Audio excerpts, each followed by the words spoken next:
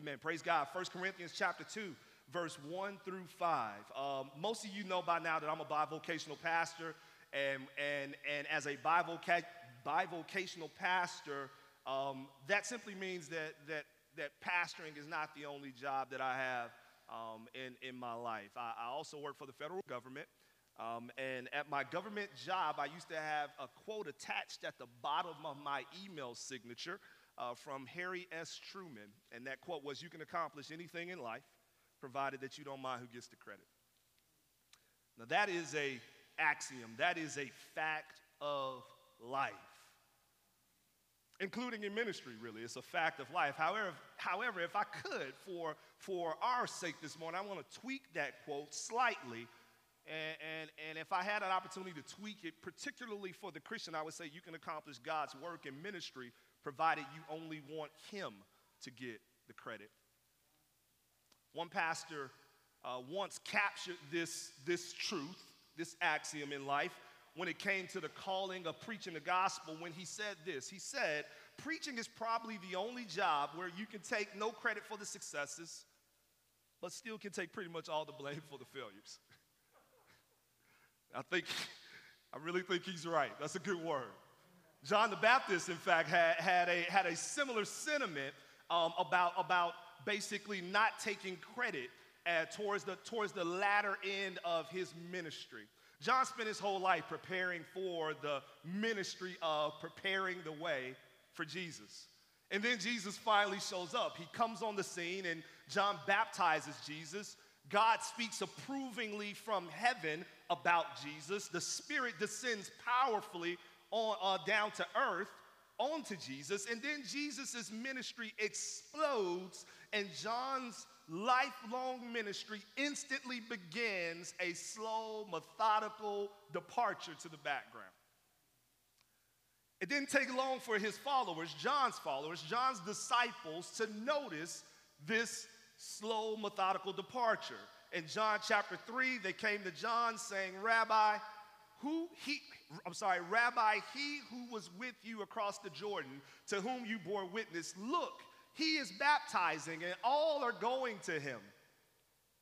And John responds like we all should. John responds in this way. He says, you yourselves bear me witness that I said I am not the Christ, but I have been sent before him. The one who has the bride is the bridegroom. The friend of the bridegroom who stands and hears him rejoices greatly at the bridegroom's voice. Therefore, this joy of mine is now complete. This joy of mine that puts me in the background and puts him in the foreground. John said in John chapter 3, verse 30, to put a linchpin on this, he must increase, but I must decrease. At the end of the day, the Christian life is about learning how to increasingly move behind Jesus until he is all that is left to be seen of us by other people watching. The Spirit of God will always rest boldly upon such men and women who are committed to putting themselves in the background in order that Jesus might resume the foreground. And Paul knew that, which is why we find him in this text trying to explain to the Corinthians this very countercultural mindset as it relates to his sharing of the gospel. And I say counter to the culture because oftentimes the world wants you to take the spotlight. This world's wisdom is Facebook, Instagram, TikTok, 24 hours a day, 7 days a week. Me on display. However, for the last couple of weeks, Paul has been laying out the idea that everything in God is different from the way the world wants to do things and the way the world sees things. And the case is no different in this morning's text. The first thing we see in this morning's text is that Spirit-empowered preaching never relies upon human wisdom or eloquence. Verse 1, it says, and I, when I came to you, brothers, did not come proclaiming to you the testimony of God with lofty speech or wisdom. Lofty speech or wisdom. What is meant by lofty speech or wisdom? One could say that lofty speech, in some ways, is the presentation, the human presentation, the way that you say it. Can you move me with your eloquence? One also could say that lofty wisdom is the content. If speech is what you say, or rather speech is how you say it and the way you say it, then wisdom is what you say. Can you amaze me with your rhetoric and give me something that dazzles me, something that resonates with me?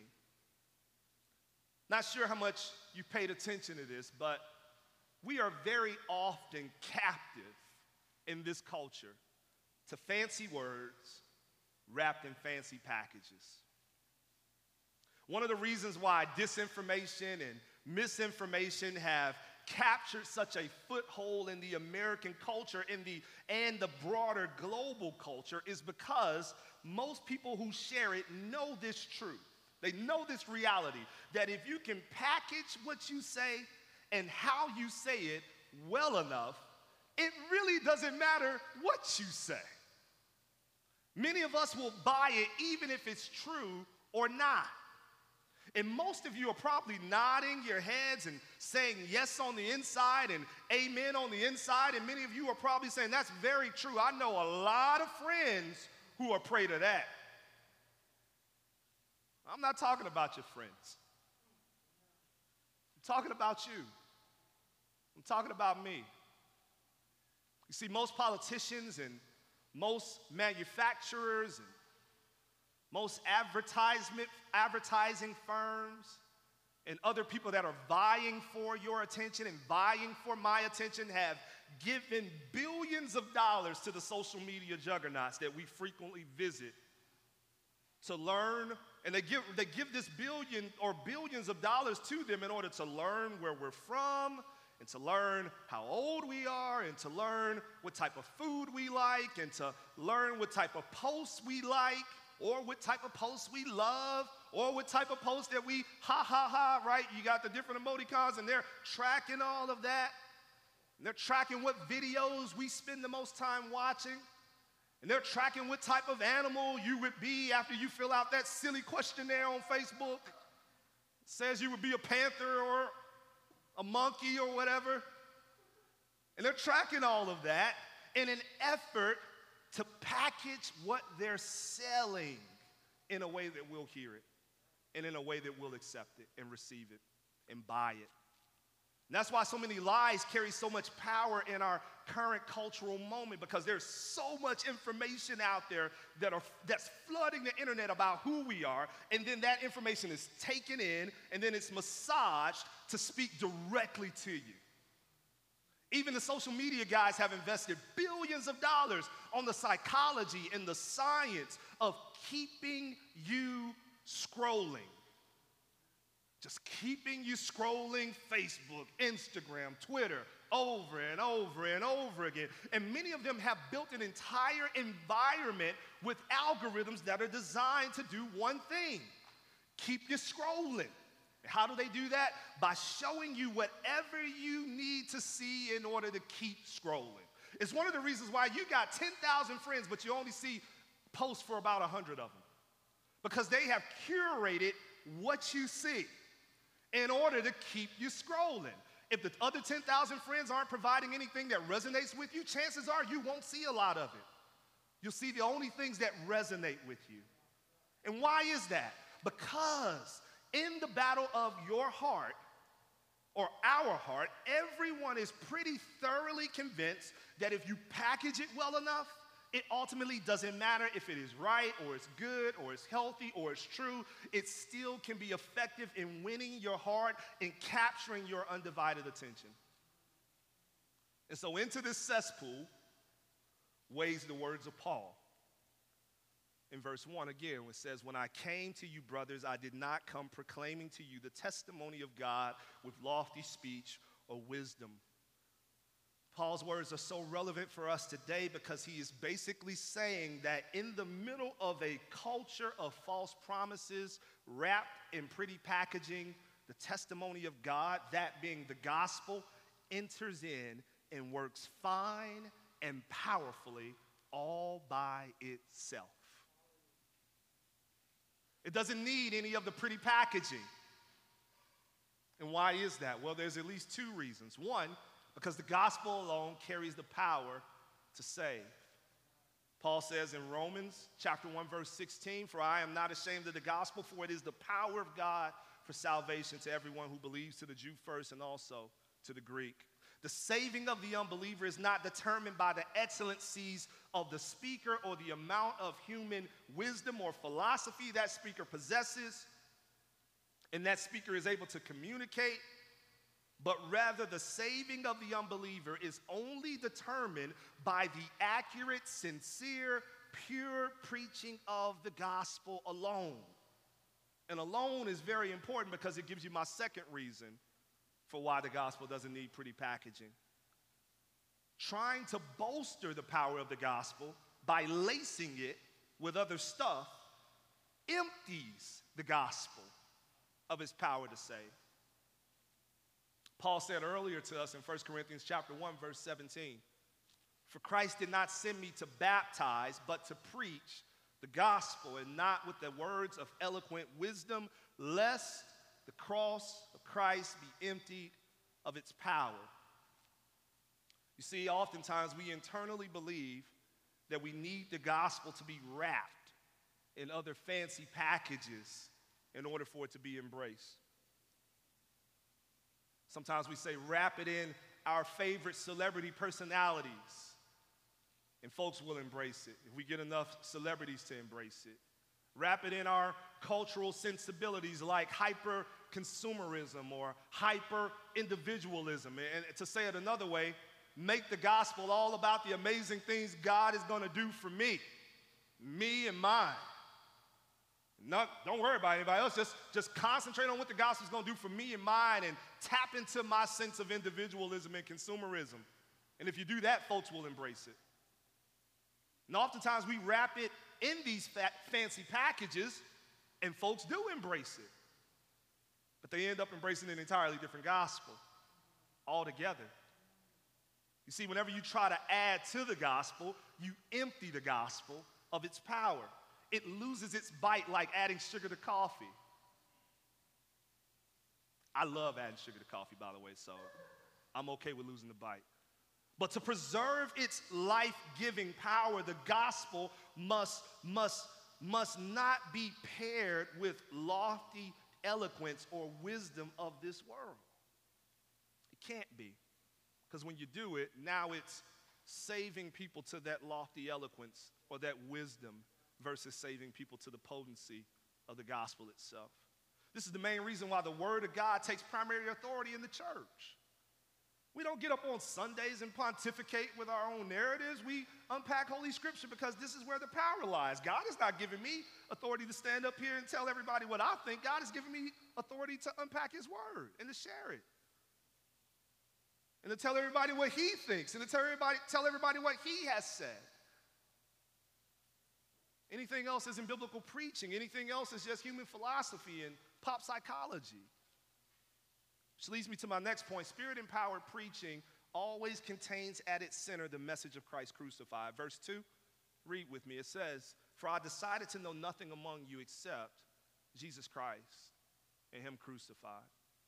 I decided to know nothing among you except Jesus Christ and him crucified. We aren't given authority to center human philosophies and wisdom and eloquence in our Christian preaching. We are called to put front and center the testimony of God, the message of the gospel.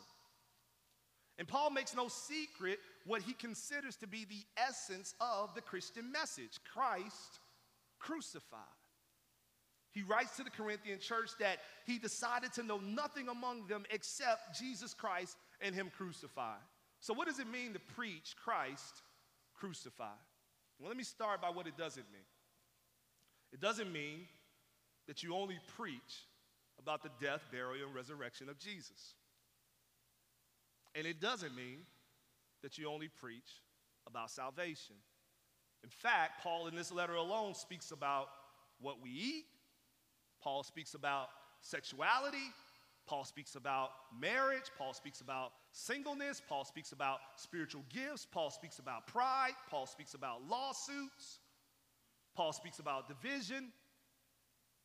And so what exactly is Paul saying when he says he only came preaching Christ crucified? He's saying this, that at the center of every call and every challenge, and at the center of every hope and every comfort for the Christian, and at the center of every rebuke and every reproof for the Christian that he gives and that he makes, is the message of Jesus Christ crucified. In other words, why should I ultimately have hope in this terribly broken world? Romans 8, chapter 8, verse 17 through 18, we are heirs, heirs of God, and fellow heirs with Christ, provided we suffer with him in order that we may also be glorified with him. Why should I have hope in this terrible, broken world? Christ crucified. Did you see that? Why should I ultimately have hope in a terribly broken world? Because we suffer with him, we shall reign with him. Christ crucified. Why should I stop being selfish and pursuing my own way instead of pursuing what is best for others and laying down my time and my talent and my treasure for their sake? Why should I do that? Mark chapter 8, verse 34. And calling the crowd to him with his disciples, he said to them, if anyone would come after me, let him deny himself, take up his cross like me, and follow me. Why should I stop being selfish and pursue my own way instead of pursuing what is best for others? Christ crucified. You see that? Why should I stop seeking to live like the world and follow the world's patterns and follow the world's philosophies in my life? Galatians chapter 6, verse 13 through 14. For even those who are circumcised do not themselves keep the law, but they desire to have you circumcised that you may boast in your flesh. But far be it from me to boast except in the cross of our Lord Jesus Christ, listen, by which the world has been crucified to me and I to the world. Why should I die to the world and its philosophies and its wisdom? Because Jesus died, Christ crucified. And so because he died for me, I die to the world. Christ crucified is the message that forces us to die to the world, die to our flesh, die to our desires. Christ crucified is the message that drives us towards selfless living versus selfish living. Christ crucified is the message that is giving us hope in a terribly unbroken world. The Corinthians have forgotten this message, and this is the reason we see the pride and the worldliness creeping in. And this is the reason why we see our divisions and our pride and our worldliness slowly creep in whenever we forget the message. And it's not just the message we preach, but it's the message that you live at home. Whenever you forget that message, that's when all the worldliness and the fleshly desires creep in and gain a foothold in your life. Every day that you wake saying to yourself, I'm following Christ, should be a day that you are saying, I'm dying to the world, I'm dying to imperfections, or dying to immorality, rather, in fornication and pornography, and I'm dying to gossip, and I'm dying to talking about people, and I'm dying to pride, and I'm dying to arrogance. Why? Because Jesus died for me. That's what it means to preach Christ crucified. But it also means to preach Christ crucified in a way of remembrance. In other words, every action, every work, every word, everything that you do should be done under the light of the cross. If we would only live our lives in light of the cross. The next time you say you don't have patience to deal with your coworkers, or patience to deal with your spouse, or patience to deal with your parents, or patience to deal with your children, think of the patience that was displayed for you by Jesus in dying on the cross. The next time you're tempted to engage in sex before marriage or outside of your marriage, the next time you're tempted to pay back hurt with hurt, Think of the price that Christ paid for you. He who knew no sin became sin in order that we might be delivered from sin.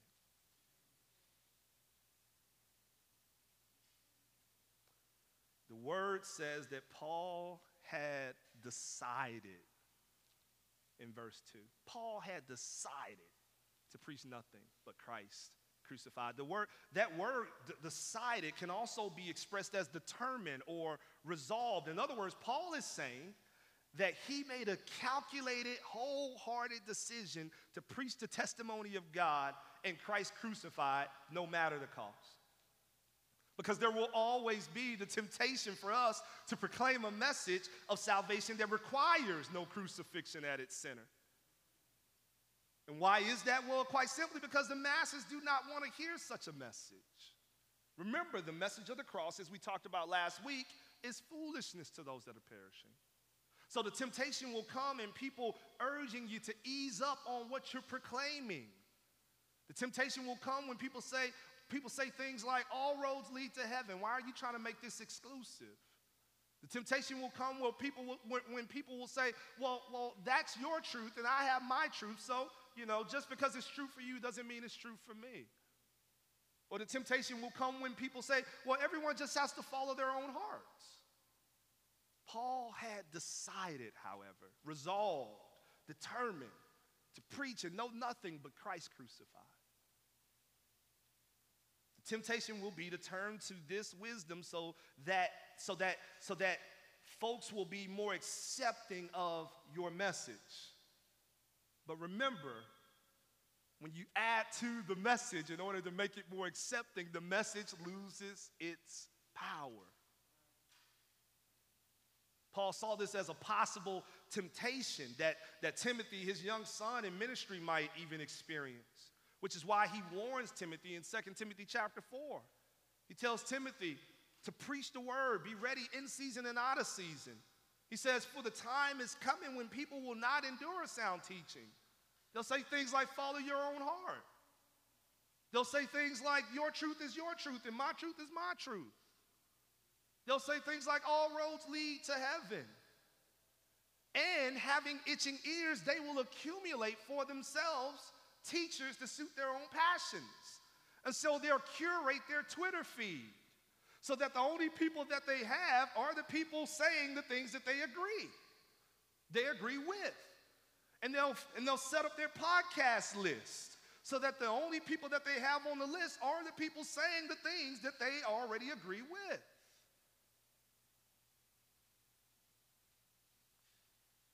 But we must remain determined to preach and know nothing but Christ and Christ crucified. Spirit-empowered preaching is delivered, my third point, spirit-empowered preaching is delivered in human weakness, fear, reverence, and complete dependency. Spirit-empowered preaching is delivered in human weakness, fear, reverence, and complete dependency. Verse 3, it says, and I was with you in weakness and in fear and much trembling. Weakness, fear, and much trembling. Paul speaks as a man who has experienced tremendous suffering for the sake of Christ. If you take note in the book of Acts, Paul goes through a number of beatings for the sake of Christ. He goes through a number of imprisonments through his life, all for the sake of the gospel. And I'm sure the Corinthians are aware of Paul's suffering. By the time, in fact, that he got to Corinth to even proclaim the gospel to the Corinthians, he had been beaten and imprisoned in Philippi. He had been stoned and left for dead in one city. He had been rejected in another city. He had been rejected for the most part in Athens. He had been run out of a number of other cities. And now he was arriving in Corinth. This was a man that was physically weary. And I'm sure at times this was a man that was psychologically weary and yet undeterred. Even his opponents, Paul's opponents, spoke of his bodily weakness. They said in 2 Corinthians chapter 10, verse 10, for they say his letters are weighty and strong, but his bodily presence is weak, and his speech of no account. Can you hear these cats saying this? Can you imagine them saying this as they're talking about Paul and talking about the letters that he's writing? And they're saying, well, what do you think about this dude? And they're saying, well, I mean, his letters give you the impression that he is this very imposing presence. But when you see this guy in person, he ain't all that. He leaves a whole lot to be desired. Well, how eloquent is he? I've seen better, bro. I've seen a lot better. So let's get this. Here we have this weak-looking man with subpar eloquence delivering a message that just sounds ridiculous on the surface and goes against all of our ideas and opinions and philosophies that we've cultivated in this world. So why on earth does anybody follow him? And the one word is God. It's because God. It is in weakness that God is able to use us mightily, not for the purpose of us looking good, but for the purpose of him being glorified. The Spirit of God works most mightily in those who know their weaknesses. And instead of masking them, they boast in them that God may receive all the glory and that person doesn't receive any of the glory. Paul also says that when he came to Corinth, that he came in fear and in trembling, much trembling. This probably means one of two things. One, that he understood the magnitude of the call as he was entering into Corinth, or two, that he was aware of the dangers surrounding him while in Corinth. And I believe it's probably a mixture of both, but it's most likely the second reason. And my reason for leaning in that direction is because of the vision that Paul experienced while he is in Corinth the first time. He's in Corinth, and in Acts chapter 18, the Lord spoke to Paul in a vision, and he said this, listen, do not be afraid, but go on speaking, and do not be silent, for I am with you. And no one will attack you to harm you, for I have many in this city who are my people. And he stayed a year and 6 months teaching the word of God among them. While he's there, God sends a word of comfort to him. You see that? Because Paul is there. It's like, man, there's a lot of animosity here, a lot of friction here. I don't know what's going to happen. God says, no, I'm here. Don't be silent. Keep speaking. I'm with you. Don't be afraid. Keep speaking. I'm with you. No one will attack you. No one will harm you. So Paul came to Corinth in fear of his life, but his fear did not deter him, because even in his fear, he placed his trust and his confidence in God. If anything for Paul, that fear served as a focus for him. It showed him the seriousness of the calling and the ministry that God had entrusted to him. This thing was about life and death for Paul. He understood that. It focused his attention. This thing is about eternity. This thing, and even for the early church, it was about the present life. So Paul, in weakness and in fear and in trembling, depended solely on God to perform the work that he had been called to do. That's where God is most clearly seen, brothers and sisters, where we are totally dependent on him to do the work. Paul didn't need to necessarily be impressive, because he was speaking about a God who already was. Beware of the leader who is satisfied getting credit rather than deferring it back to God. Beware of the arrogant leader, the one who wants to be treated like a king. Beware of the leader who can't stop bragging about the size of a church. Beware of a leader who's looking to make a name for himself. Beware of the leader more concerned about meeting quotas and numbers than discipling and shepherding souls. Beware of the leader who does not approach the pulpit acknowledging weakness apart from God. And the leader who does not approach the pulpit in fear and in trembling over what God has called them to do. Those are the leaders that we must take heed of. When leaders are seeking glory for their own, they have less time to seek God's glory. When they're seeking and concentrating on their own agendas, they have less time to concentrate on God's agenda. When they are too busy looking at themselves, they have less time to look at God. I'm learning this, the older I get, and I said this 10 years ago, and I'm learning this even more now 10 years later. There's only room for one in the pulpit. And it ain't me. It's God. It's coming to this text and it's unpacking this text and it's making sure that I put you in contact with God. Not simply me and my ideas and my philosophies. God moves most mightily in us when we make every effort to make ourselves invisible, so that it would almost seem like God was speaking directly to you. Verse 4, we see the Spirit-empowered preaching is proclaimed in an unlikely power. Spirit-empowered preaching is proclaimed in an unlikely power. Verse 4, it says, "In my speech and my message were not in plausible words of wisdom, but in demonstration of the Spirit and of power." When we hear that word, Spirit and of power, our minds typically move directly to signs and miracles. But this power Paul is describing is probably not actually that. Now, that's not to say that Paul isn't there performing signs and miracles, because we know that Paul does perform signs and miracles. It's just that that's not the primary focus for Paul. And I'll tell you why. Paul uses the term power to describe the message of the cross. Paul uses the word power, for example, like we talked about last week in verses 17 and 18 of chapter 1.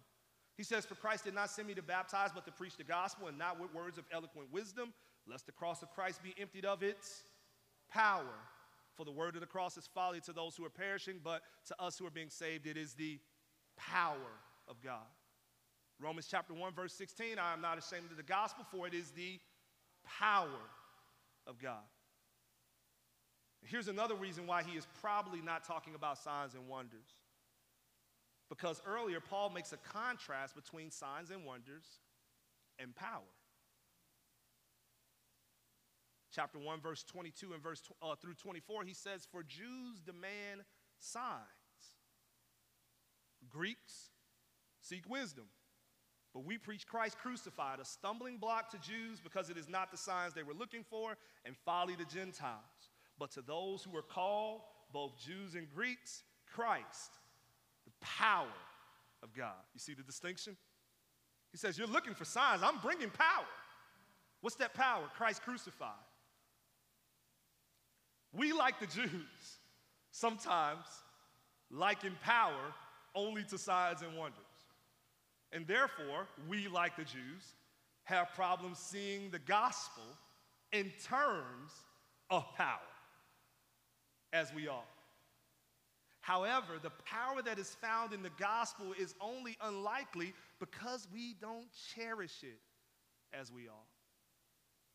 You see, when we consider that what we've been given as Christians who profess the Bible, when we consider that what we've been given is in fact, at least what we believe and we profess to believe, is in fact the Word of God.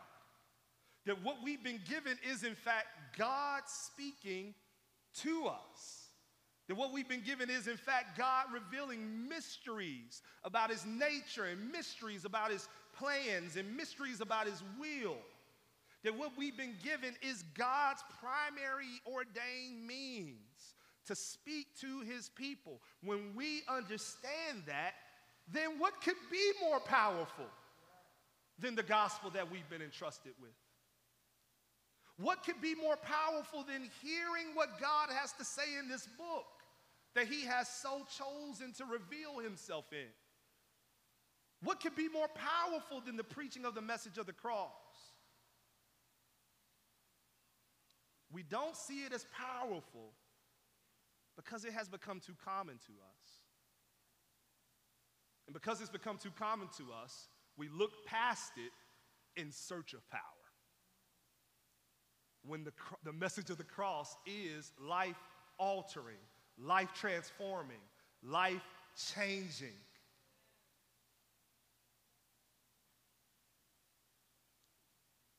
We don't see it as the power of God because maybe oftentimes we aren't even looking for it. We're tuning in to church online, or we're coming to church or in person, or we're tuning into podcasts just looking for opinions, looking for more entertainment, looking for more of the stuff that we get Monday through Saturday.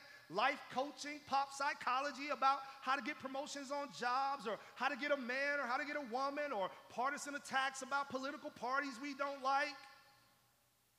Or maybe we're looking for someone who's going to make us laugh, or someone who's going to make us cry, or someone who's going to stir the emotions, but have very little gospel substance. We're looking for something to overwhelm our sense of entertainment and to soothe our craving that we have in our lives, every other area in our life, and we expect it in our churches, to entertain us, to give us fancy packaging. But this approach to preaching and this approach to worship conditions us to just expect nothing of God. I mean, it's fun and it feels good when we leave, but it is powerless. Paul understood this, which is why he said in verse 4, my speech and my message were not in plausible words of wisdom. His wisdom was of no value to him, even though probably Paul had more wisdom than everybody he was speaking to in terms of human wisdom, well-educated, trained by some of the best Jewish teachers, trained, I imagine, and scholars believe in some of the best Greek schools, well acquainted with Roman law. This was a well-educated man, and he said, yet all of that education means nothing in light of the cross. Lastly, Spirit-empowered preaching aims to cause men to place their faith in God and not the wisdom of men. Spirit-empowered preaching aims to cause men to place their faith in God and not the wisdom of men. Verse 5, it says that your faith might not rest in the wisdom of men, but in the power of God. Here, Paul is implying something that should alarm us. It should alarm us. Look very closely at what he's saying. Because if we take Paul at his word, then what Paul is saying is that there is a kind of preaching that can cause men to place their faith in the wisdom of men rather than the wisdom of God. Or to say it another way, there's a kind of preaching, a certain type of preaching, and a certain type of listening that can cause our faith to be placed in men rather than in God. What type of preaching and listening is that? And it's important that I say listening to, because sometimes we're not even hearing all of the right things. We're just hearing the things that we want to hear. And so what type of preaching and listening is that? Well, it's a preaching and listening filled with human wisdom and opinions instead of the Word of God. It's a preaching and listening characterized by its ability to entertain rather than point people to God. It's a preaching and listening that does not hold Christ crucified at its center.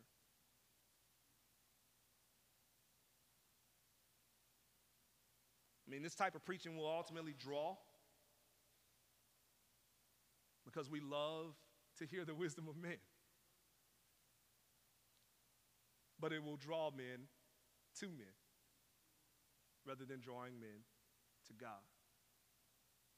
People will come to church based on the style in which the preacher preaches, or they'll come to church based on the cool things that are happening in the church. And they'll come to church based on the interesting topics like politics and social activism and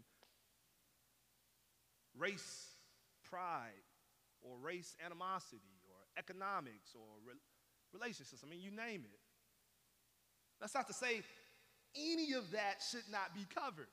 But when it becomes front and center, then all of a sudden, people are there based on the wisdom of men rather than God. Thus, they come to place their faith in man rather than God. So to combat this, Paul says he preaches not with human wisdom or with eloquence, trying to draw men with entertaining presentations, but instead, he does one thing. He pours every ounce of himself into preaching the cross of Jesus Christ Because in that cross is the power for salvation, the power for transformation.